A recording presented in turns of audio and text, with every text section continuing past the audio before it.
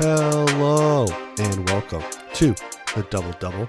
My name is David Dixon and it is Tuesday, June 1st here in New York City. Hope everyone is enjoying the start of the week and enjoying the NBA playoff basketball. So we're going to continue talking about the games from last night and then previewing the games tonight. This episode came out a little bit later, trying to wait as long as possible to get news about Anthony Davis and his injury status going into game 5 tonight in Los Angeles, in Phoenix, and also getting news about Joel Embiid's knee injury.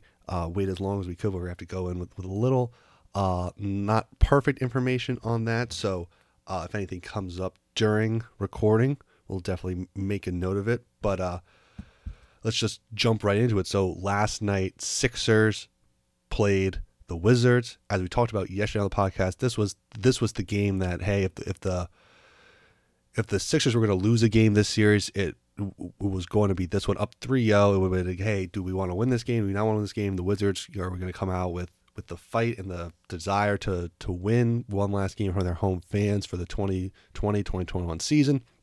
And that kind of got thrown off as Embiid, who was the front runner for MVP before he went down with a knee injury earlier this season, who's having just an unbelievable campaign and just truly dominating this series. He goes down with the knee injury. They ruled him out with right knee soreness. He's in the process of getting an MRI today where, the word will come out about what the status is. I would bet that he plays game 5 just because he's a competitor like that, but it's not clear that they absolutely need him to beat the Wizards, but they do need him to advance farther and farther into the playoffs. So without Embiid, it was a close competitive game. Simmons played. Simmons was the storyline. Ben Simmons, his running mate, because for the whole time they've been together, it's always, can they play together? Do they have to break them up? Do their styles match up? Simmons is well known for being a very reluctant perimeter shooter, being a weak free throw shooter. And what got exposed last night was the Wizards down 3-0, back against the wall. Nothing has worked so far in the series, so they're just going to try something. Went with the good old-fashioned hack-a-shack on Ben Simmons. And so Ben Simmons, up to game 4 in the series, I believe was 0 for 7, 0 for 8, 1 for 9, maybe even 0 for 9, something in that range of he hadn't made one of his free throws yet, or it was a very, very low percentage during the entire series. Now you could say fluke. He shoots what he shoots from the line. It's slightly below average for an NBA player, but okay, he was off to a poor free throw shooting start this series. Well, when you have a team who nothing is working, they're getting crushed and blown out in every single game so far. They're in a close one. They're going to try something. Yeah, you have Bradley Beal. You're going to try to get him the ball back and make plays. Simmons shot 61% this year. Slight, he's going to make 1 of 2 every time. But if he's struggling, you get in your head. But also, it was more of a sense of desperation from the Wizards of, hey, we got nothing. We can't stop them. We know we're not going to win this series, but hey, we're just throwing stuff against the wall and seeing what sticks. And it worked. I mean, Ben Simmons missed free throws, came out after the game. You have people saying, like Stephen A. Smith on First Take today, saying, hey, this could be a real issue going forward, which it absolutely will be. It absolutely could be, which is that Ben Simmons, it's been talked about before with his lack of perimeter shooting, it affects the spacing, it takes him away from, he's really good and dynamic. Do you have him on the ball? Do you not have him on the ball? All this stuff. But with the free throw shooting in particular, it's going to be really interesting to see if a team tries it. Like in the next round, if they play what looks like will be Atlanta, just because they're up 3-1, will Atlanta try it? Because I think Atlanta can compete better with Philadelphia than the Wizards can. I still think Philadelphia is favored, but will Atlanta try it? Because you also run the risk of him making both free throws or him scoring a point every time, which works great in theory. Okay, we're just holding them to 1 point instead of the 2 or 3 on a made basket. But that still means on every possession, they're adding a point. And coaches naturally sometimes can be more risk adverse to things like that. Hey, we want to trust our defense. We don't always just want to get a point on there. Because also, you run the risk of you foul him and then he makes both free throws. And then that strategy. Oh, why'd you do that? It's almost you gave him 2 free points. You put one of your players. You add another foul onto him, another one for the bonus for a guy like Embiid who draws a massive amount of fouls and is a very good free throw shooter. So I wouldn't worry about it too much if I'm the Sixers. I still think that the Sixers can definitely win the Eastern Conference because of their defense and just their size, and Embiid being just an absolute mismatch and just a dynamite player. But this is something to watch going forward, only if the Hawks try it next round or the Knicks, because the Wizards are trying anything and everything to try to win a game in the series. And look, they won the game. It worked for them last night, but in the long run, I don't think that this is a strategy to beat this Sixers team that can really work, because Simmons he'll start making free throws. These guys are professionals. He's not truly like Shaq at his percentage. He's a better shooter. So we'll see what happens, but the biggest thing that people aren't focusing on is all this talk has been about Simmons and the free throw shooting. Their best player got hurt last night.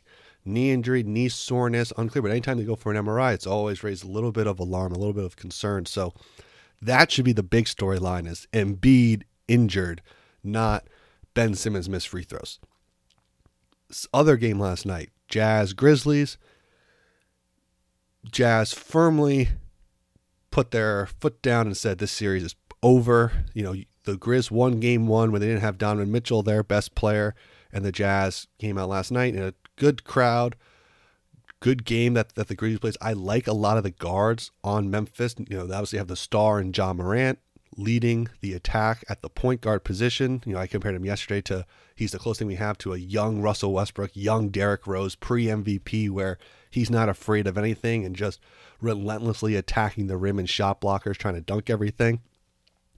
But the Jazz also have really, really good guards around Morant. Maybe not many guards with incredibly high upside of all-star potential or true running mates that you would think of, hey, a title contending team has to have around a stud player, you know, getting that second guy. But they drafted well. They got Desmond Bane last year in the draft. He's a solid player. He's played well all season, played very well last night.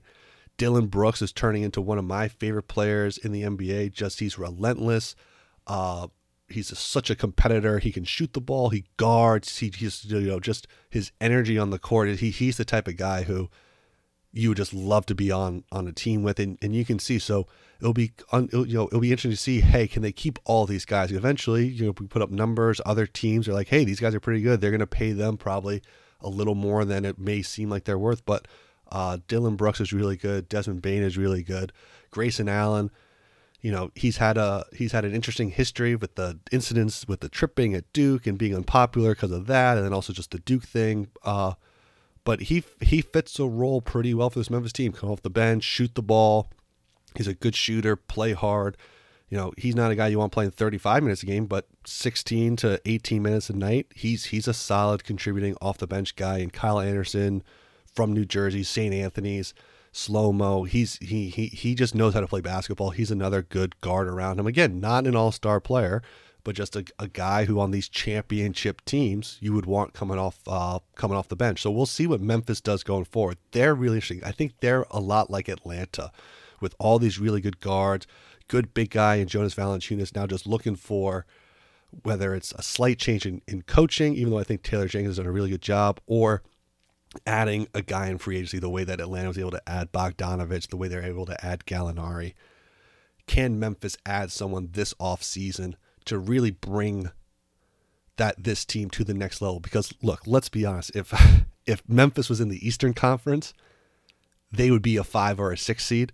But in the West, they had to battle for a 9 and an 8 seed. That's the hand that they've been dealt with, just the makeup of the league right now. But Memphis, really, really interesting going forward, but their 2020-2021 season is pretty much over unless the Jazz, something crazy happens to them, injuries, but the Jazz, really, really good. They'll be advancing to the next round, waiting to see what happens in this awesome Clippers-Dallas series that we'll touch on tomorrow, because that one is really, really interesting. So moving into the games tonight, there's 3 games tonight.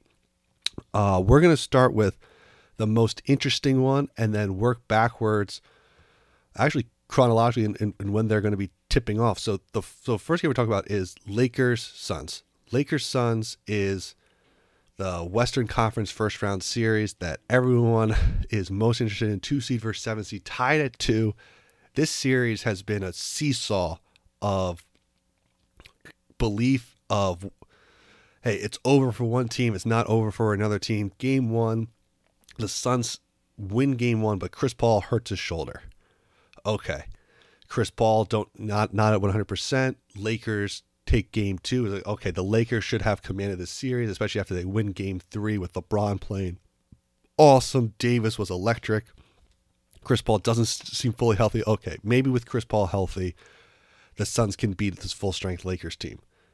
He's not healthy, the Lakers can win. But then in game 4, Anthony Davis goes down. And Anthony Davis is one of those guys who every half, it feels like he gets hurt twice. He's holding something. He's grabbing his knee. He's grabbing his shoulder. He's wincing in pain. And then 2 possessions later, he catches an alley-oop and hangs on the rim with extra authority because he's awesome.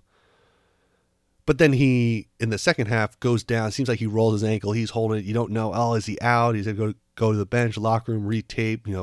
Is it serious? And then he's blocking a shot into the 14th row behind the backboard because he's just a defensive monster. Well, he went down 2 days ago, and stayed down. He hurt his groin. He was out for the second half, and that changed the complete tone of that game and the entire series and the entire Western Conference and the entire NBA playoff hunt. Because the Lakers cannot win a championship without Anthony Davis at 100%. That is not rocket science. Thanks, David. That's obvious. But I mentioned this yesterday. The Lakers' chance at a dynasty rests more on Davis's health rather than LeBron's health, which seems crazy because LeBron's the guy who's in year 18. LeBron's the guy who's had, the 40, 50,000 minutes played in the NBA in his career, all those miles. But it's Davis's injury history that's really, really concerning going forward. And look, he's questionable. It's a groin injury. Unclear, hey, will he be able to play tonight? Not 100%, but at whatever he'll be. Do they rest him tonight and say, LeBron, carry us home the way that he's been able to do his entire career and put up 40, 10 and 10 and somehow will his team to a victory, and have Davis come back full strength or as close to full strength, hopefully for game 6. But this series now is seesawed back from the Lakers are definitely going to win because of Chris Paul's injury too. The Suns are now the favorite because of Anthony Davis's injury. And so it's just a fascinating back and forth debate in this series, as it just shows, we say all these things at the beginning of this series is over, but you can never judge a series after just game 1, no matter what happens. The best of 7s are really, really long series. You never know what's going to happen. Injuries, unfortunately, are a big part of basketball and the NBA playoffs. Every year we always see someone get injured and it kind of messes up the whole thing. But the Lakers this series have played great defense. So moving on to this game tonight, what do the Lakers need to do? Well, assuming they don't have Davis, the question becomes, can they score enough? The defense has been really good. And I still think that the defense tonight, even though Davis is an absolute monster defensively, maybe even the best defensive player in the entire league and in recent NBA history at his position, the question becomes, can they score enough? Can the Lakers score enough? And LeBron's going to have his 32 to 45 points. So you can put that on the board. But how can they get to 100 points? That's the question, because the Lakers defensively have held the Suns to 100 points or less in 3 of the 4 games. How do the Lakers then in effect score 100 points? Or do you say 105 points because they're going to be on the road? How do they get there? Well, I'm looking at one guy. It's Kyle Kuzma. Kuzma has been struggling a little bit this series, but he's a shooter. If he can get hot, make some shots, guy has played hard. I thought 2 years ago was a mistake not including him in the trade for Davis. I thought that he was one of the guys who I would have traded and tried to hold on to a guy like Josh Hart instead, just because I thought that he was a better shooter, played better defense consistently. Well, Kuzma proved me wrong last year. He was awesome the entire way, played really hard, defense, shot the ball really well, rebounded, great size for his position. Kuzma is the guy that I'm looking at tonight Can he have a big moment? Can he have that game in this series where he goes 6 for 10 from 3? Because that will open up the whole floor for LeBron, Schroeder to drive to the basket. Hopefully KCP can play. See if he can make a couple of shots. Then it opens up the court. Maybe you can throw in Harrell a little bit to just muck up the game, be super physical, get offensive rebounds, draw some fouls. Andre Drummond, he needs space on the inside. Ability to open up the court with Kuzma shooting can just change the entire makeup of Game 5. And then the other thing for Phoenix is this is the first time Phoenix has a real chance that, hey, they are the true, not just perceived, they're now the favorites in this series. They're now in control with Davis's injury. If they get a chance to go up 3-2, that is huge, because then they only have to win one more game at home. Whatever happens Game 6, you get Game 7 at home. That's huge for them, for a young, inexperienced team outside of Chris Paul in terms of playoff reps. Tonight is one of the most is obviously extremely important game, but maybe the most important game of Devin Booker's young career, maybe one of the most important games of DeAndre Ayton's young career. Look for their shooters early on. They have great shooters. Jay Crowder will be ready to go. He will be ready to go, but look to Bridges. Look to Johnson. Look to Campaign. Will those guys feel comfortable in the moment taking those big shots? Because every shot just gets amplified because you know who's on the other side, right? You know LeBron is there. You know LeBron's going to control the game. He's going to play his style, and that no matter what happens tonight, the series isn't over. Because you know LeBron can win down 3-2. He'll win in 7. You can know he can win tonight and win in 6. You know he can win tonight and still win in 7. Knowing LeBron's on the other side just messes with your head just a little bit. It puts a little extra pressure on all your shots. So we'll see how does Phoenix's shooting and those perimeter guys. You know Chris Paul's going to be ready. You know Ayton's going to have his 8 to 10 baskets, make some free throws, dunks. That's in his game. He'll rebound the ball well. But what are those surrounding players do? Jay Crowder's going to get him up. He'll feel no pressure at all. He'll take shots. He'll have no problem shooting. Just question, hey, it's a make or miss league. If he makes some, Phoenix probably wins tonight. But look at those other guys, particularly Cam Johnson, Bridges, and Campaign for what they can bring tonight to the table. I think that will really decide it. Other game tonight, Western Conference, Nuggets versus the Blazers. This series also tied 2-2. I'm a believer now, I guess, that the Denver Nuggets can't play any simple series, any unentertaining series, that they have to play Game 7s back and forth series. This is just what they've done with Jokic and Murray since he's been there. Obviously, Murray out with the ACL injury. He's not playing. You can just tell just how big of a hole that is for Denver just in terms of scoring. That's why I think this game, Game 5, comes down to the breakout game. Who's going to break out in this series and as in terms of the role guy have a great scoring game, right? So Game 5, Norman Powell, who Portland got from Toronto at the trade deadline, he scores 29 points. Those are the games. Hey, we win a game because one of the quote unquote supporting guys around our superstar and Damian Lillard plays a little above his level, shoots the ball a little bit better than his level, and has a big night. Well, Denver hasn't had that yet. They haven't had the Michael Porter Jr. 30-point game the way that Portland has had the Norman Powell game. So I think tonight comes down to, can Porter have his third? Because Jokic is going to put up his near triple-double stats. And Jokic may very well score 42 points, have 15 rebounds and 15 assists, and they win. But I would really look to see Michael Porter Jr., how does he play? He is not short on confidence. I'll never forget last year in the bubble, they're down 3-1 to, I believe, the Clippers. He's doing his Zoom press conference, eating, something, was probably his post-game little snack, little tide me over till the meal when he gets back to the hotel. And he said, I need the ball more. I need more shots. He was, not a rookie, but his first year playing in the NBA because of an injury in the playoffs, 19 years old, getting absolutely torched on defense the first 4 games of that series, saying in the post game, yeah, I need the ball more. This guy is not short on confidence at all. I would look to see, really, does he come out tonight and is he just going for it from the beginning? Is he going out trying to have 30 to win this game and putting a lot on his shoulders, because that's what Denver needs. Jokic is going to do his thing. He's going to be awesome. But how does Porter play? And then for Portland, Lillard is incredible. Just, he's so good. But is this the CJ McCollum game?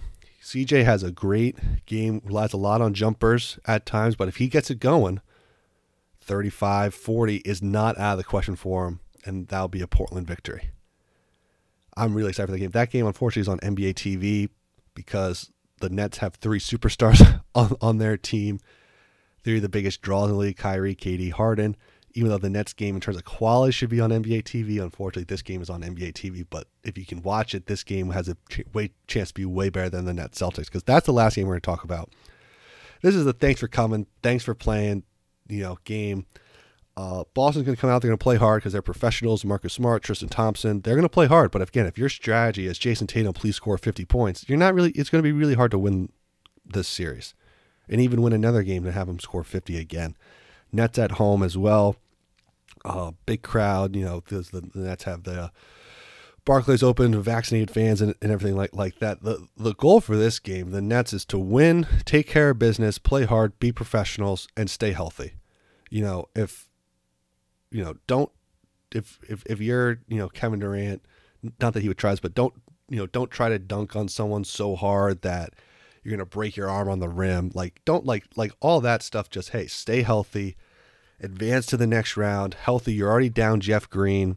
You're going to need everyone to beat Milwaukee, because that's going to be a tough enough series. This is just the hey, Boston, thanks for coming. Thanks for playing. This has been fun, but we'll see you next season game. And that's really all I have to say about it. Just Brooklyn, stay healthy. Boston, if Kemba's out and Robert Williams is out again, they can't win. But if Kemba's back and Williams is back with Tatum, they can compete. They can make it close. They can make it a competitive game. But with the injury status still being unknown, it's just not a game that I think that the Celtics can win. Or if they do win, it'll be more something of how awesome and above their level they played, and the Nets playing down to their competition and taking it easy and not having that killer instinct, which may show us more about Brooklyn going forward in terms of closing out series with the playoffs going forward. But I'm really excited for these 3 games tonight. It's the fun part about the first round is having multiple games on a night, which can be overwhelming at times. When like tonight, when there's 2 games on at around the same time, which one are you watching, which one are you following on just a score on Twitter. But it's great to have the NBA playoffs back, and the drama. 3 series in the Western Conference are tied 2-2. Eastern Conference, 3 of the series are going to end soon. 1 is already over, but it's good to have 3 very competitive series, even if and entertaining series around, even if they're not all going to all the game 7s, because it's the first round. It's the high seeds versus first low seeds, but we're getting the best teams moving forward. So that's what we want to see as fans, first and foremost. The stars playing the stars with the most on the line. So that'll do it for this episode of the Double Double. If you like this podcast, you can find us on iTunes, Spotify, or at your podcast, where you can subscribe, rate, and review. 5 stars would be much, much appreciated. You can also follow us on Twitter at DBL_DBL podcast. We'll be back hopefully tomorrow. So thanks for listening and have a great day.